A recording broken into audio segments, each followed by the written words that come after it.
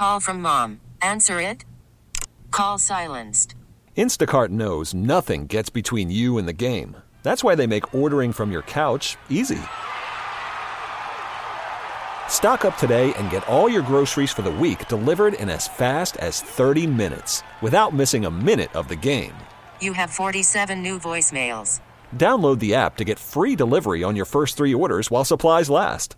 Minimum $10 per order. Additional terms apply.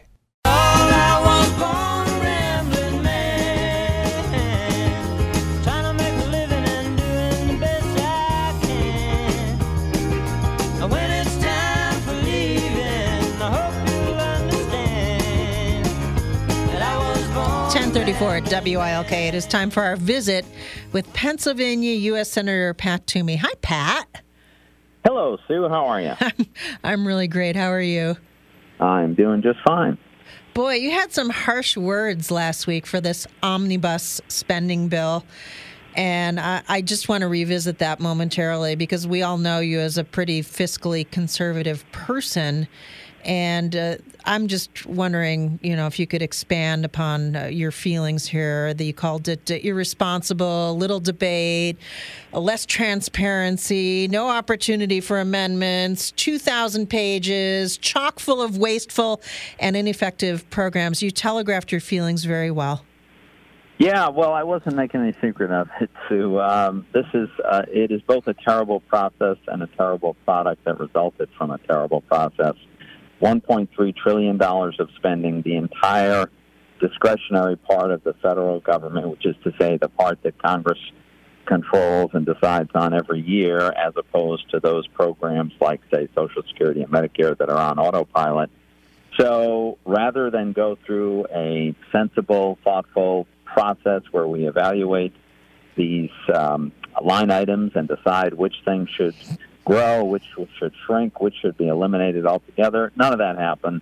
We get 4 guys negotiate a bill in a back room. They put it on the floor, and it's just this monstrosity, chock full of all kinds of waste. We're heading towards $1 trillion deficit, which will add to the already $20 trillion of debt.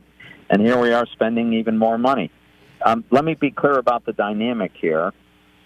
We went into this with, I believe, a need to increase our defense budget. I mean, we have record few number of warships, record few number of aircraft. Too few of our units are actually, combat ready because we have not had the resources necessary. That needed to be corrected. It is corrected, and that's a good thing. The problem is our Democratic colleagues say, oh, well, if you want more money for defense, then we want more money for domestic and welfare programs. And that's where we ended up with these huge spending blowouts, very irresponsible, just a terrible process and a terrible product. So just couldn't support it. The defense spending, though, was used almost as the excuse as to why this had to be passed.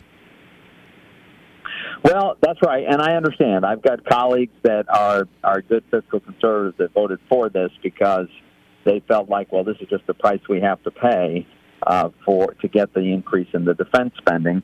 But I just can't accept that we should be held up this way. And our most fundamental responsibility as the federal government is to protect and defend this country. So that has to come first, in my mind. And we have to pay what it takes to get that job done in a very dangerous world. And when our Democratic colleagues come along and say, well, but you need our votes to pass it, and we're going to hold you up for, tens of billions of dollars of extra spending on things that we don't need to be doing, that I just can't accept that. What do you think will happen, Pat, with this bloated plan? I mean, how irresponsible is it to continue on this path? Well, I mean, it's not sustainable. We cannot continue to run trillion-dollar deficits indefinitely. Nobody knows when the day of reckoning will occur, but, we have to finance this massive deficit by selling bonds, right, by issuing the debt that we incur in order to pay for all the spending. And, so far the bond market has been very accommodating. Of course, part of that is because the Fed has been very accommodating. We've monetized a lot. In other words, the Fed has just printed the money and then used that money to buy the bonds, which is just a horrendous recipe for disaster, in inviting us to have a currency that will lose value tremendously. But this hasn't happened yet, and so people sort of pretend that everything is fine. Interest rates are relatively low. The dollar is relatively okay. And, that's the way it always is until it's not. And nobody knows when you reach that tipping point, but everybody should understand that you can't be living beyond your means indefinitely. And it's a bad idea to rack up a massive amount of debt. Other countries have gone down this road before. It has never ended well. So I want us to get on a sustainable fiscal path as soon as we can. Yeah, the president, when he did sign this, said he was reticent to sign it, reluctant. It was never going to happen this way again. How do you believe it? I mean, it's just he kind of went to the knife's edge on this one, and he toyed with the idea of actually not signing it, and then I guess he was swayed or influenced somehow. Do you really believe that this is a never again situation?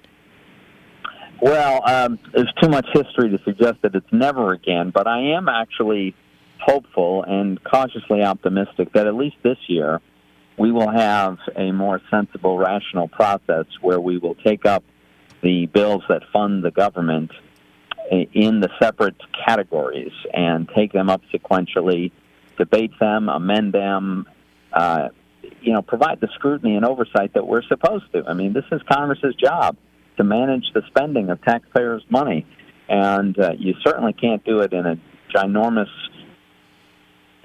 plus omnibus like they passed last week, but we can do it properly with a process that takes up these bills individually in the various categories, scrubs them, cuts where they can be cut, and that is hopefully the process we will follow this year. It is to be seen. Over the weekend, there was a demonstration in Washington, D.C., the March for Our Lives. What is your opinion of what you saw? Well, look, I think if, young people want to get involved in political discourse, they want to advocate a policy, then it's a great thing that they're involved. I welcome their involvement. I welcome their voice. They have a perspective that we should listen to. But it's not the only perspective. It's part of the discussion. So as long as they want to contribute in a constructive way to the discussion about how should we proceed, what should our policy be regarding the Second Amendment, I welcome their input. Don't necessarily agree with all of them, but I don't agree with anybody 100% of the time. Have you heard from young people in your office about working legislatively on the problem of these school shootings? We have, yeah. We've heard from people of all ages and all walks of life. Are they offering you anything that you find to be constructive, productive, a good idea, something that helps shape a cohesive plan for the future, which I believe has to be done holistically and just can't be about one myopic issue? Well, I mean, I think some people do. Others, I think they're ideas that I could not support. But we've talked about this many times, too.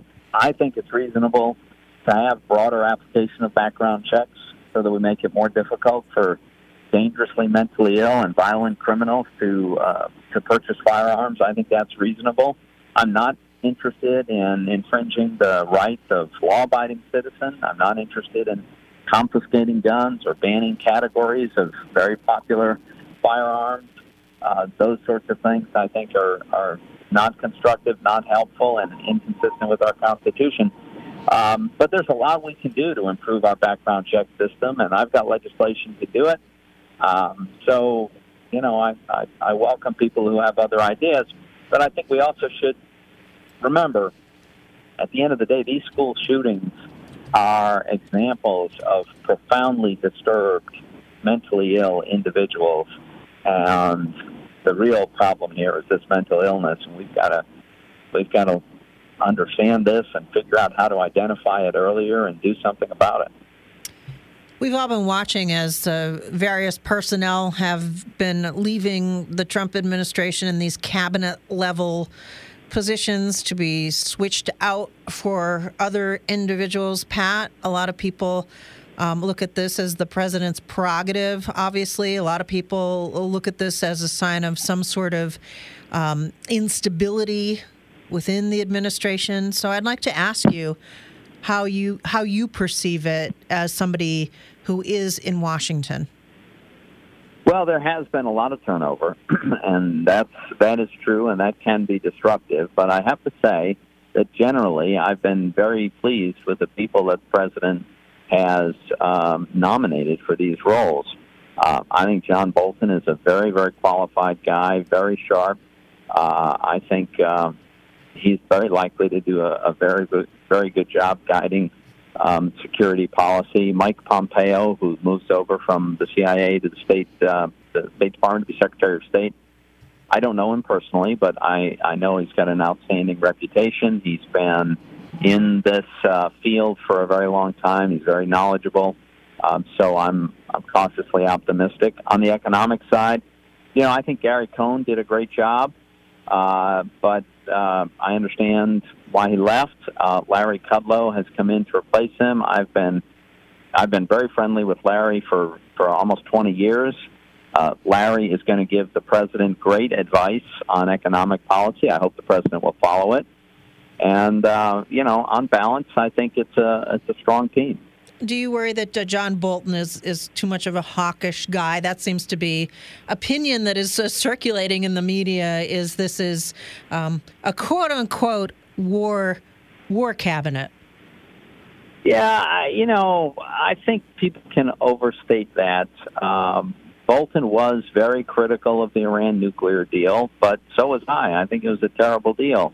He was very critical of Bill Clinton's basically appeasement of the North Korean regime, and Clinton fell for the stunt that if we just gave them enough money and enough nuclear energy technology, they'd give up their nuclear weapons program. Well, how did that turn out?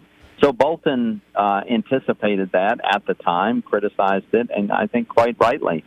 So I think he's demonstrated he's a very sharp guy. He's very well informed, very knowledgeable. I don't think it's fair to describe him as a warmonger. Let's watch how this develops. And I know this question may seem odd, but it is newsy about Facebook and data mining and the use of Facebook information. And I know that you probably hesitate about regulatory policy in regards to things, but do you think that there should be some sort of government regulation of Facebook? Well, when you say some sort of, that's a pretty broad category, right? So here's what I think, and I am looking forward to learning more about this. I'm not the world's leading expert on social media. Obviously, it's become a huge force in our culture and our communication. And I do think that people ought to understand clearly how a social media platform is going to use their information. People should be able to make a well-informed judgment about what kind of information they want to post, whether they want to use the platform at all. And that decision should be informed by knowing what this company is going to do with that information. And then companies are, in my view, should be obligated to honor that commitment. Whatever they have said they're going to do is what they should do and nothing else. Now, that is very different from saying, well, Facebook must do X, Y, and Z and must not do A, B, and C. So I'm not sure that we're at the point where the federal government should be telling them what they may and may not do, with the exception of sticking to their word, making it clear what their business model is, how it works, what they do with people's information, so that people can make a well-informed decision. All right. Legislatively, what would you like to talk about that you're working on right now? Well, I am going to be moving ahead on a a hearing that I hope to do soon in my committee that will deal with the opioid crisis. And one of the things that we're exploring is whether or not we should sort of get a systematic overview of how these opioids are being prescribed.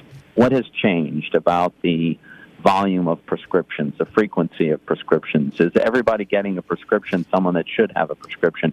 You know, in the United States, we prescribe more opioids than any other country in the world, and even as a percentage of our population. Obviously, we're a very large country, but even if you take, I'm sure we prescribe more opioids than the entire European Union, and probably by a factor of several.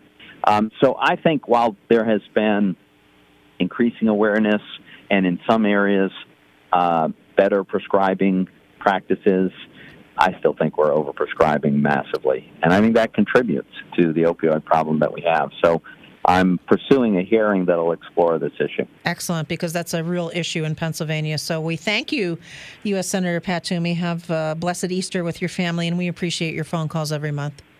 Thank you very much, and happy Easter to you and your listeners also. All right. T-Mobile has invested billions to light up America's largest 5G network, from big cities to small towns, including right here in yours. And great coverage is just the beginning. Right now, families and small businesses can save up to 20% versus AT&T and Verizon when they switch. Visit your local T-Mobile store today.